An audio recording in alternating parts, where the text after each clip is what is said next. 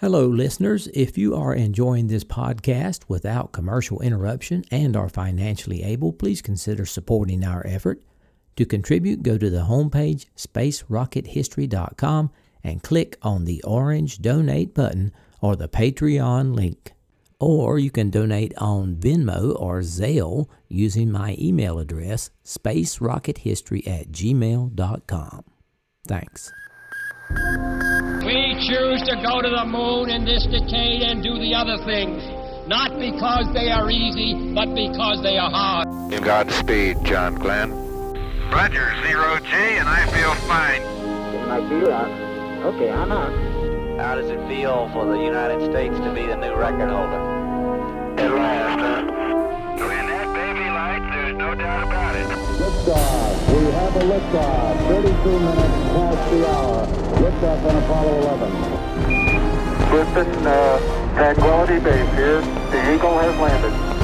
That's one small step for man, one giant leap for mankind.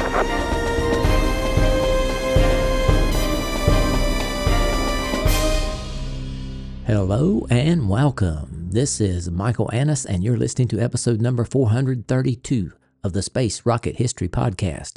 And now, Skylab, Reboost. During the time period from 1974 to 1977, Skylab maintained its unmanned orbit, while the Soviet Union successfully launched and operated the Salyut 3, 4, and 5 space stations. These missions had varying levels of success, but there were 5 notable resident missions to these stations. The durations of these missions were 14, 30, 63, 49, and 18 days, respectively. By the close of 1977, Skylab 4 still held the record for the longest space mission, but its reign would soon come to an end.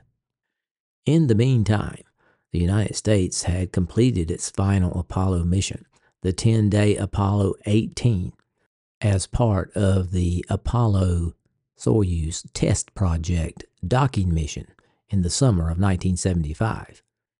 Now, NASA eagerly awaited the arrival of its first space shuttle. The Enterprise, orbital vehicle OV-101, was scheduled to carry out atmospheric landing tests in the summer of 1977, followed by the second orbiter, Columbia, OV-102, conducting an orbital test flight starting in 1978. Optimistically, NASA headquarters had instructed Johnson Space Center and Marshall Space Flight Center at the beginning of 1977 to develop plans for using an early space shuttle mission to reboost Skylab to a higher orbit. By September of 1977, a decision regarding the Reboost mission would be made. Engineers in Houston evaluated the state of the orbiting station and the status of the shuttle program.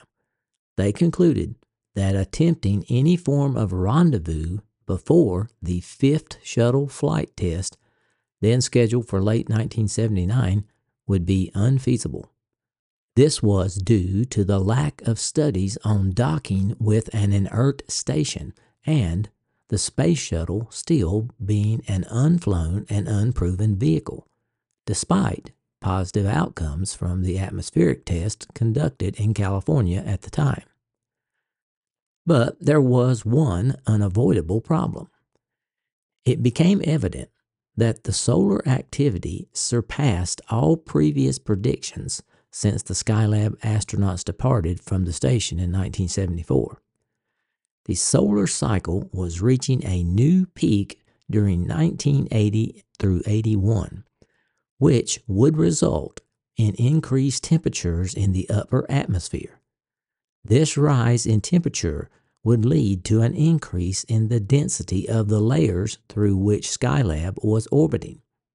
As a consequence, the drag on the station would increase, causing it to fall to Earth at a significantly faster rate.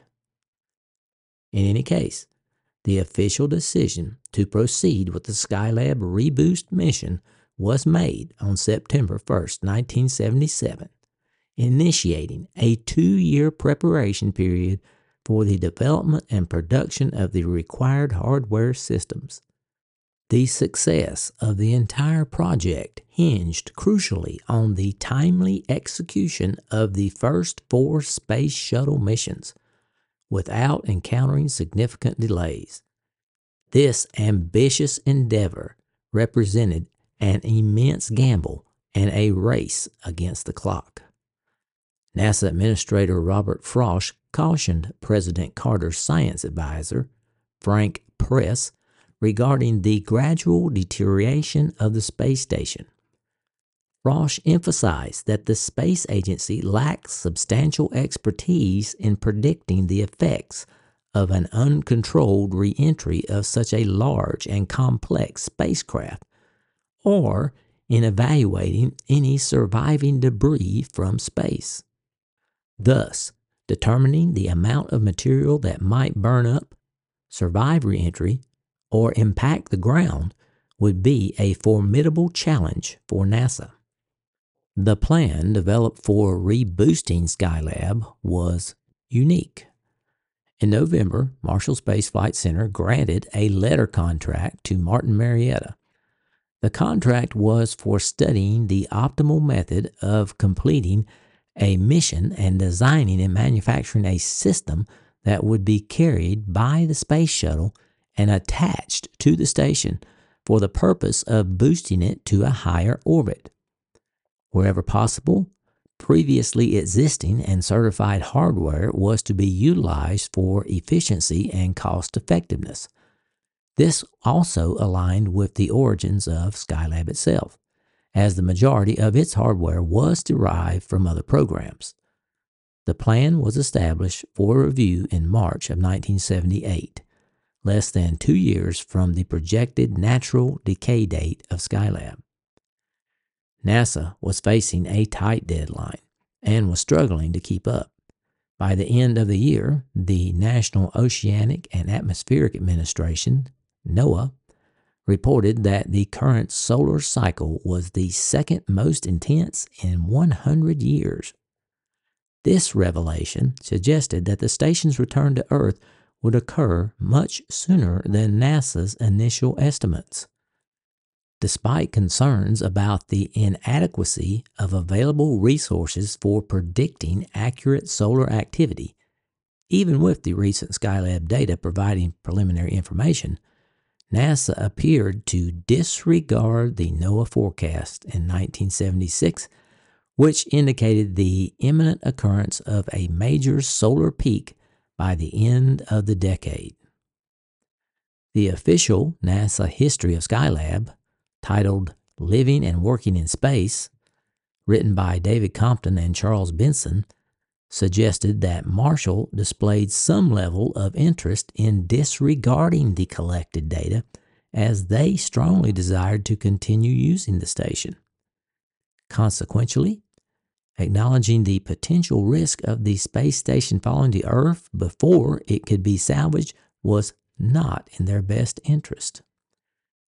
It was also plausible, they suggest, that the most pressing need to get the space shuttle operational, an endeavor in which Marshall was a leading field center, may have contributed to Skylab's abandonment. At Marshall, management oversaw development of these solid rocket boosters, main engines, external tank, and Space Lab science module, which was earmarked to supersede Skylab in the 1980s. There were no formal plans to utilize Skylab beyond 1974, and the station was effectively neglected. In the midst of these developments, other aspects of the shuttle program continued to progress. In January of 1978, NASA made a significant announcement introducing a new class of astronauts, the first since the selection of scientist astronauts in 1967 and the mole transfers in 1969. The group of 35 candidates included the first 6 women chosen for NASA for astronaut training. A week later, the space agency made another announcement indicating that the critical Skylab Reboost attempt would be assigned to the third shuttle mission rather than the previously planned fifth mission set for October 1979. This decision improved the chances of reaching the space station before its orbit decayed. Martin Marietta was developing a propulsion system for the Skylab Reboost. Once the system successfully reboosted Skylab to a higher orbit, it would remain in space powered by a solar panel. The fifth shuttle flight was tasked with retrieving this solar panel. On January 24, 1978, the Soviet satellite Cosmos 954 experienced a catastrophic systems failure and subsequently re-entered the Earth's atmosphere over Canada. During its descent, the satellite's nuclear-fueled electrical power module containing approximately 100 pounds of highly radioactive uranium-235 disintegrated, dispersing fragments across a vast expanse of the Canadian landscape.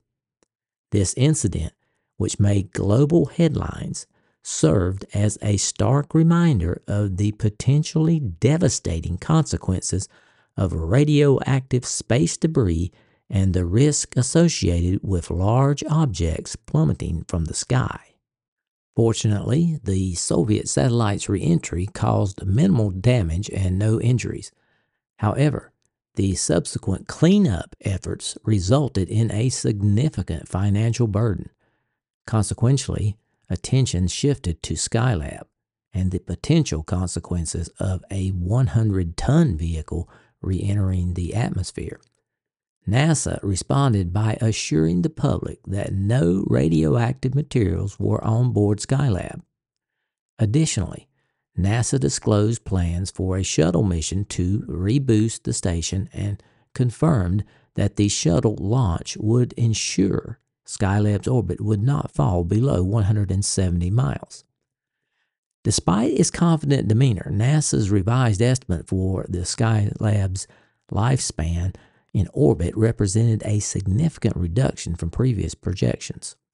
This downward adjustment raised concerns within the State Department, which began receiving inquiries from governments worldwide seeking assurances that Skylab would not crash onto their territories. In response, NASA established a Skylab Contingency Working Group tasked with coordinating internal planning within the agency. The group's responsibilities included 1. Staying updated on the latest status of Skylab, 2. Informing foreign governments about developments, 3. Acting as a liaison between space agencies and the Department of State, Defense, and Justice. During this time, NASA reviewed the conditions aboard the station. They decided that Mission Control could either increase or reduce the drag on the station by controlling its attitude. Under ideal circumstances, it might be feasible to position the station to minimize drag and extend its orbital lifetime by 5 months, even though its altitude would remain unchanged. Although Skylab was orbiting over 90% of the world, studies indicated that the likelihood of human injury from falling debris was minuscule, albeit not entirely impossible. In fact, after publicly releasing the figures, the agency got updated risk estimates that raised the percentage from earlier projections, but it was still very low. Despite this, such a small risk was enough to prompt the media to launch apocalyptic narratives worldwide. Now, a little info on the crew that would fly the Skylab Reboost mission. Following their return from Skylab, the 9 orbital workshop astronauts either left the agency or shifted their focus to supporting the development of the space shuttle. On March 17th, NASA announced the first 4 two-man shuttle crews to complete the orbital flight test program, including Fred Hayes as commander and Jack Lousma as pilot. A few weeks later, Hayes revealed that he and Lousma were training as the prime crew for the third shuttle flight. Since this mission was tentatively assigned to conduct the Skylab Reboost mission, it appeared that Lousma would make an unexpected rendezvous with the station where he had previously resided for 2 months, although he would not have the opportunity to reboard it. Their backup crew consisted of former Skylab crew member Vance Brand and rookie astronaut Gordon Fullerton. Originally, the shuttle was set to embark on a 4-day approach to rendezvous with Skylab and deploy a remotely controlled 10,000-pound teleoperator retrieval system, or TRS, from the shuttle cargo bay using the robot arm. The TRS, which was a box-like system, could be controlled by a shuttle crewman in the aft flight deck. 2 TV cameras on the TRS would provide a view of the docking approach to Skylab's multiple docking adapter. An Apollo-type docking system would be used for the link-up. Once the TRS was docked to Skylab, there were 2 options. If the decision was made to keep the station in orbit, 2 13.5-minute burns of the 24,100 Newton rocket thrusters on the TRS would lift the complex to a higher orbit. If the decision was made to deorbit the station, a long 27-minute burn would point the spacecraft to a selected footprint in the Pacific Ocean away from inhabited areas. The final decision would be made based on the latest orbital predictions in early 1979. Upon completion of the burn, the TRS would undock from the station, remaining in orbit until its retrieval during the 5th shuttle mission for return to Earth. The system's evolution originated from a concept developed in the mid-1960s, incorporating a rescue capability.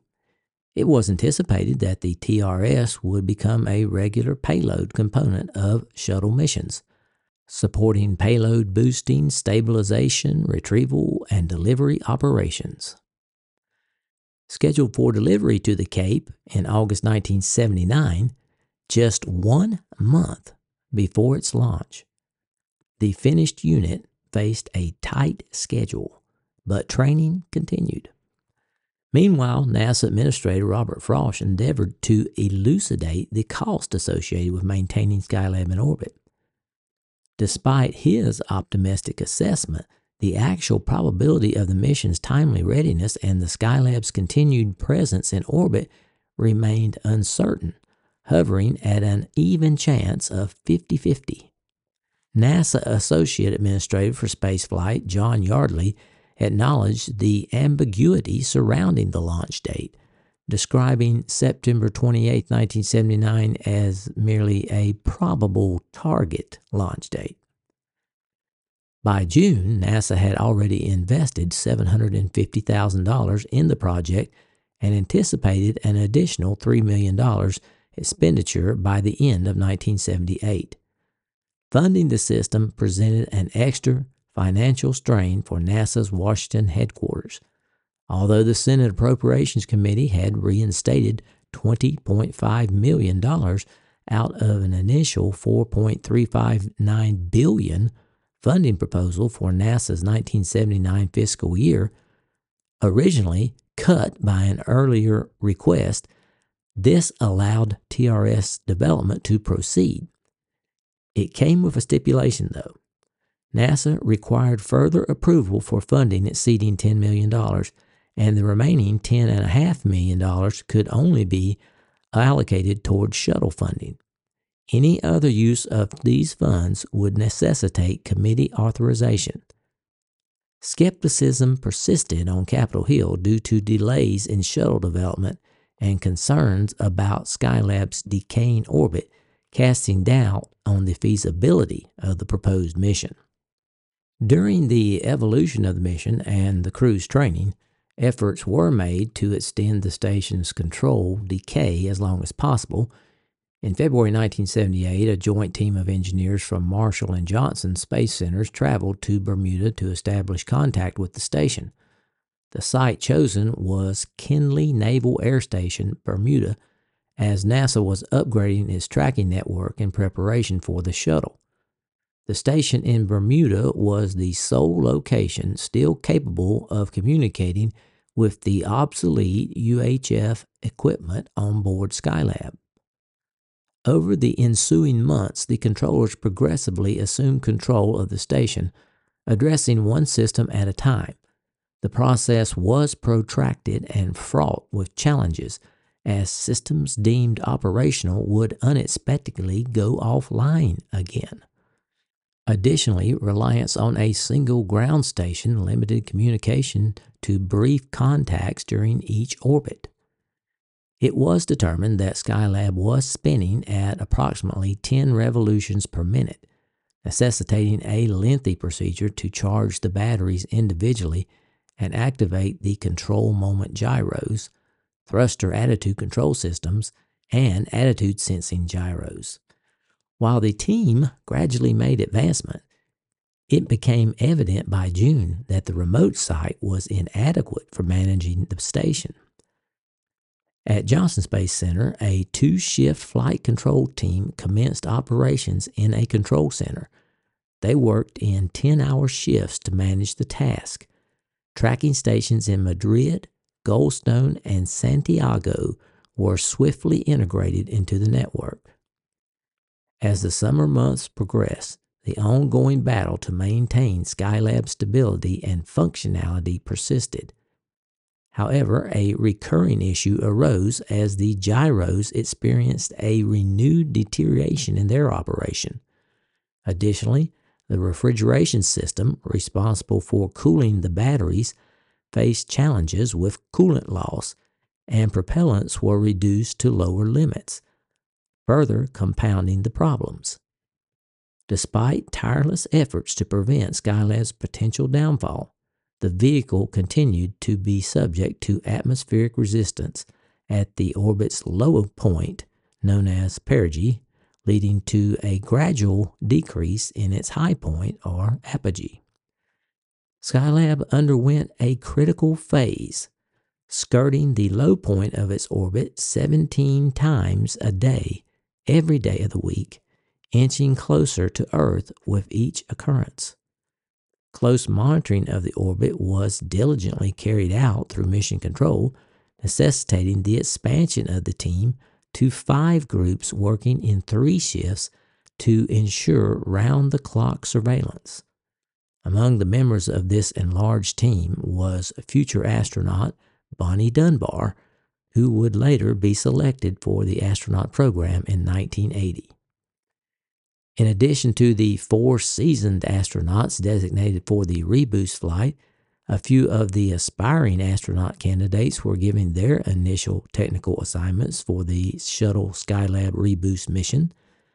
These assignments involved evaluating the mission in simulators at the Shuttle Avionics and Integration Laboratory and the Flight Simulation Laboratories at JSC. Among those engaged in this Reboost concept were John Fabian, Robert Gibson, Terry Hart, and Brewster Shaw. In the summer of 1978, Marshall revived enthusiasm for Skylab, which had just successfully regained control, by issuing a press release highlighting its potential as a valuable addition to shuttle and space lab missions involving long durations due to its spacious living quarters and crew accommodation.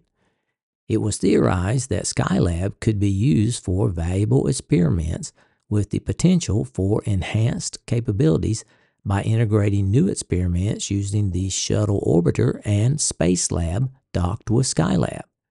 Speculation continued about the release, which stated that the combined hardware could perform a base platform for larger space structures that could be termed public service facilities. In June 1978, following extensive deliberation, Robert Frosch had assured President Carter that NASA had the situation fully in hand. He stated that if all proceeded as planned, the shuttle would be capable of deploying the TRS to either reboost the station or prompt a controlled re-entry.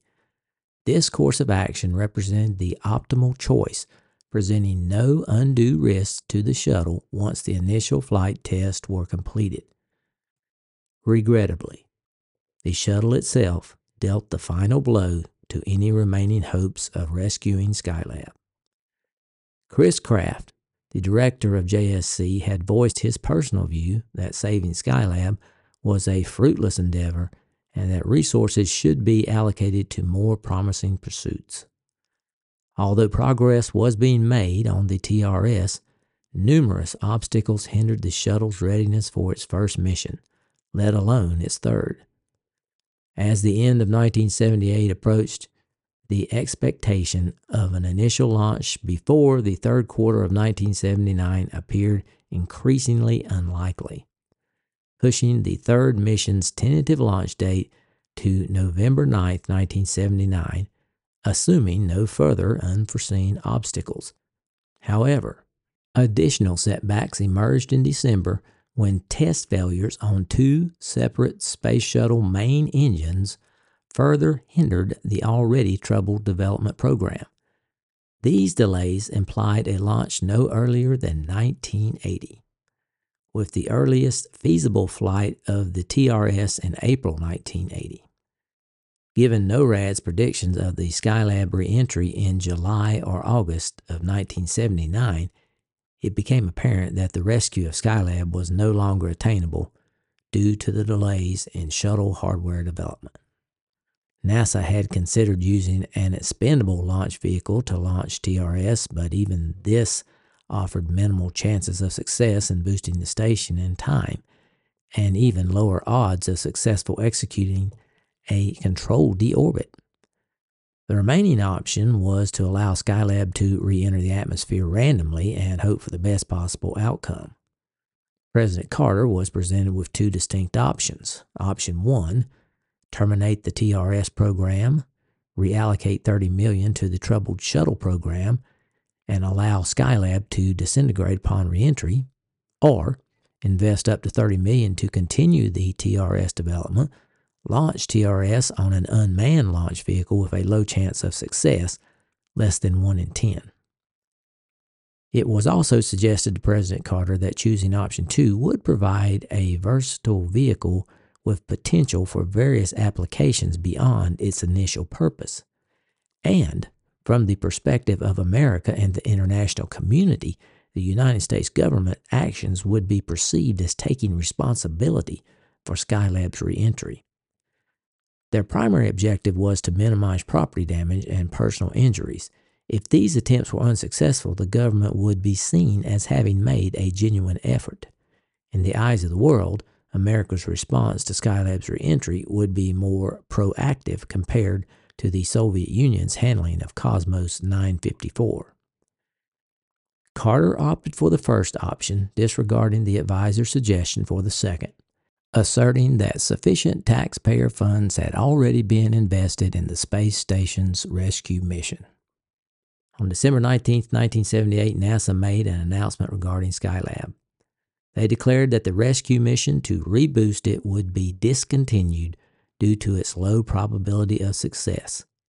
Consequently, the production of the TRS would be terminated and the allocated funds would now be redirected to support the development of the shuttle program. This strategic decision aimed to expedite the launch of the first vehicle into orbit at the earliest opportunity. Initially, the Reboost mission began as a venture with minimal confidence. But through persistent dedication, it transformed into an arduous undertaking. Though the challenges were formidable, they ultimately proved rewarding for the flight controllers. A significant factor contributing to the success was the discovery that Skylab's systems surpassed expectations. The team devoted countless hours to testing and modifying systems to alleviate limitations in batteries and attitude control fuel. An innovative approach involved adjusting the attitude in which Skylab orbited, circumventing the need for thrusters. Remarkably, the gyros continued to function until the very end, exceeding all expectations. Finally, in 1979, NASA would have to face the most potentially dangerous part of Skylab's 6-year mission, crashing to Earth in the safest way possible.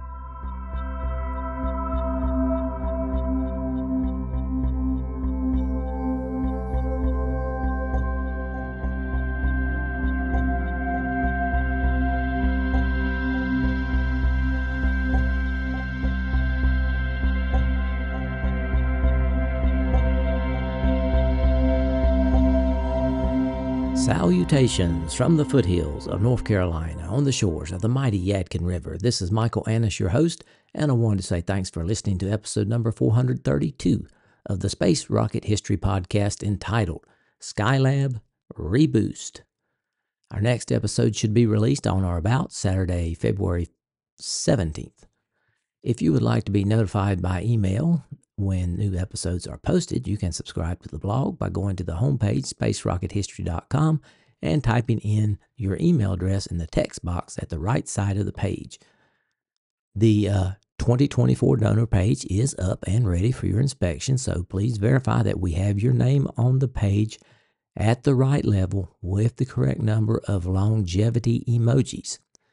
If we don't, just email us and we will fix it. The email is spacerockethistory@gmail.com. If you're looking for old episodes of the podcast, the first 251 are available on the Archive podcast. Search for Space Rocket History Archive. It should be available on most podcatchers. You will have to put in the word archive. Now you may ask yourself, why do we have two podcasts? Why do we have an archive podcast?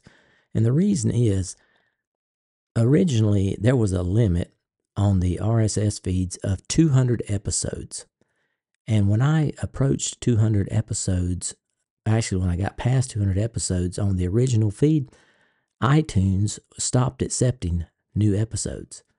So what I did was I created the archive over at Podbeam and just started adding the old episodes onto there, so you could get the entire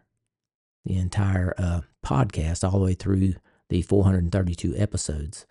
So that's why we have an archive. That's why it's broken in two. Now the limit is actually 300. So we're at about 251 on the archive. So the archive is filling up too. So it may be filled up. It may take a couple of years for it to fill up. But and then what I'm going to do, I think, then is just, I don't have but about 200 in the main feed. So I'll probably loosen that up and to add more there once that occurs, depending upon how long the podcast goes. I'm not sure how long it's going to go, but we'll kind of cross that bridge when we come to it. But that's why we have an archive feed. Okay. Be sure to follow me on Twitter. My handle is @SpaceRocketHist. It's called X now, by the way. You knew that anyway. And you can follow on Facebook by searching for Space Rocket History. You can also keep up with me on Patreon at patreon.com, Space Rocket History /Space Rocket History. In afterthoughts, as always, I apologize for my mispronunciations. And I do once again want to give credit where credit is due. I lean very heavily on David Shaler's book for this episode, Skylab, America's Space Station. And it's a very good book, and I can recommend it highly. Skylab is falling next time. I'm planning on next time being the final Skylab episode. So make sure you get your hard hat. And while you're doing that, get your tang ready, because we will have the 11 years podcast anniversary ceremony next time. So if you would like to participate, as I know many of you do, go ahead and get some Tang or other suitable orange beverage. Was it a good idea? Do you think it was a good idea to even consider trying to reboost Skylab? It had some issues, it had some failures, and it had gotten most of its use out of it, but it is so difficult to get a station up there in the first place. And it's relatively expensive. I know they did this one as cheap as possible using reusing equipment, but the lab itself had to be built. But it takes something to get something. It takes some effort, and it takes some cooperation. It takes getting people willing to fund it to get it up there. So once you get something up there, is it worth it to try to spend some more money to keep it up there if you think it might be useful in the future, or especially with the shuttle coming up? Was it worth it?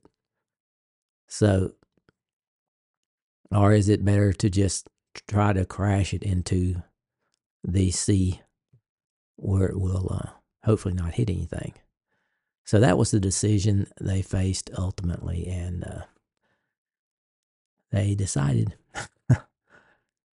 if it really was a combination of things that was the problem. The solar activity was probably the biggest problem, because they were estimating that thing was going to last into the 80s at its current orbit when the last crew left.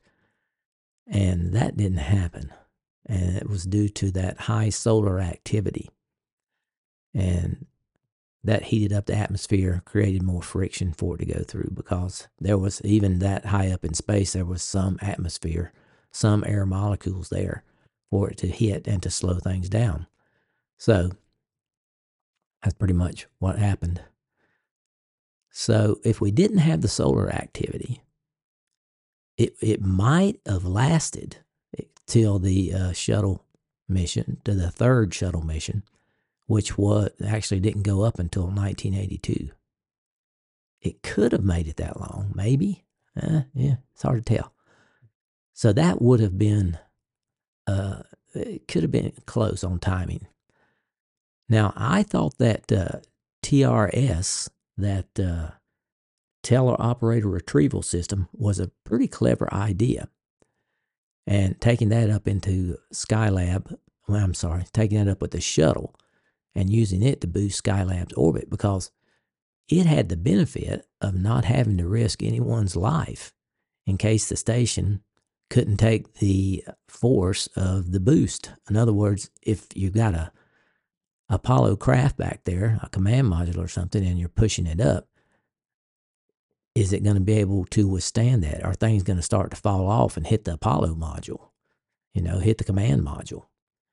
So it had that advantage of you could operate it from the shuttle and fly it over there, and it had the Apollo docking probe there, and it would connect up right where the command modules were connecting in the past, and that's where they were going to boost it with. Now, on the other hand, if we did have another Saturn 1B available, do you think NASA would risk using it to push the station higher? Well, I don't know.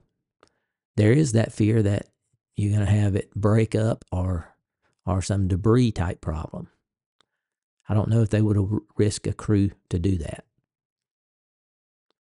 And another idea I thought of that would have been wasteful and expensive, but I thought we could have used one of the leftover Saturn V's if we had saved one, that wasn't going to the museums. But if we had one of those that was available to use, if we'd kept it in a condition such that it was available to be used. Now, of course, that would have been cost a lot, and it would have been a big deal to launch a Saturn V for that. But it could have succeeded in pushing it up. But we didn't do it that way. They were counting on the shuttle to do that. So it's also too bad that we had so many delays with the shuttle. If they could have brought that online as originally planned, which was late 70s, they might would have gotten that TRS system to work. But that is just my speculation of what might have been. I'm sure NASA considered all these ideas, and some ideas are probably ridiculous. But I just enjoy thinking of what could have happened sometimes. Now, in our series, 1979, NASA has a serious problem of crash landing the Skylab without doing damage to people or property. And that means putting it in the ocean out of the shipping lanes. Are they up to this task? Well, there was a pretty big panic going on in the world. The media really stirred things up with this, and they were selling hard hats and a lot of people were kind of making fun of it too. You know how people make a joke out of it. At least that's the way they were in the 70s. And some people were genuinely afraid of that it hitting them. But I didn't think it was going to hit us. I didn't give it too much thought back then, to tell you the truth. But I wasn't that worried when it came down. But there were a lot of people that were. Anyway, we'll find out if NASA is up to the task of bringing down Skylab without injuring property or personnel. In personal news, both Mrs. SRH and I am pretty healthy. The grandchildren, I got sick again. I think they're passing it around or something. I had Evan get a strep throat, and I was afraid he's going to give it to his sister, but that didn't happen. I'm staying very busy here at school, teaching my physics and programming, and that's I'm really staying busy with that. It's tough to keep up. I'm hoping that's going to get a little bit better soon, as we are going to have a spring break in March, so that'll be really nice. And I'm hoping that Mrs. SRH and I can go on a little cruise, because we haven't been on a vacation since probably since 2019. So I'd like to do that if we can. We've got one booked, so we're planning on going in March. Little 5-day cruise down to the Bahamas. If everything, as long as nothing bad happens, anything can happen. Okay, let's move on to financial support. Over the past fortnight, we received 10 new donations and pledges for 2024. And I would like to thank Matthew F. from Tennessee, who donated at the Orion level and earned an alien emoji. Peter M. from California donated at the Orion level and earned a Nova emoji. Wayne and Naomi Holmes from Washington donated at the Apollo level and earned a 11 emoji for 11 years of support. James P. from Texas donated at the Apollo level and earned a Space Communications Dish emoji. Stephen F. from Germany donated at Apollo level and earned a Galaxy emoji. Rich McKinney from Virginia donated at the Gemini level and earned a 11 years of support emoji. And Rick K. donated at the Gemini level and earned a shooting star emoji. Ian M. from Ontario, Canada donated at the Mercury level and earned a Galaxy emoji. Karsten E. from Denmark donated at the Mercury level and earned a Nova emoji. Colin S. pledged on Patreon at the Mercury level and earned a Space Communications Dish emoji. Thank you very much. We appreciate that very much. Patreon donors are currently at 220. That is down 5 from January. Hopefully that is expired credit cards. It takes a few days in February for all that to clear out. And hopefully that's expired credit cards that the problem is. And next time, we'll probably have to go through that again next month. Our total unique donors, which includes Patreon, PayPal, Venmo, Zelle, and checks for 2024, have reached 242, with a goal of reaching 400 for the year 2024. Okay.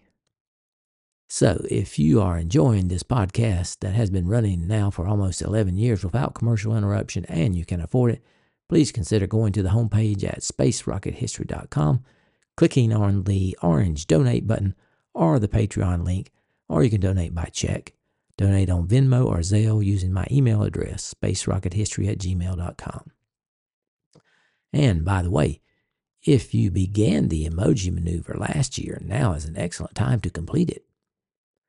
And today, I would like to give a shout out to all those who promoted to the big 10 years of financial support longevity emoji. And I'm going to read their names here.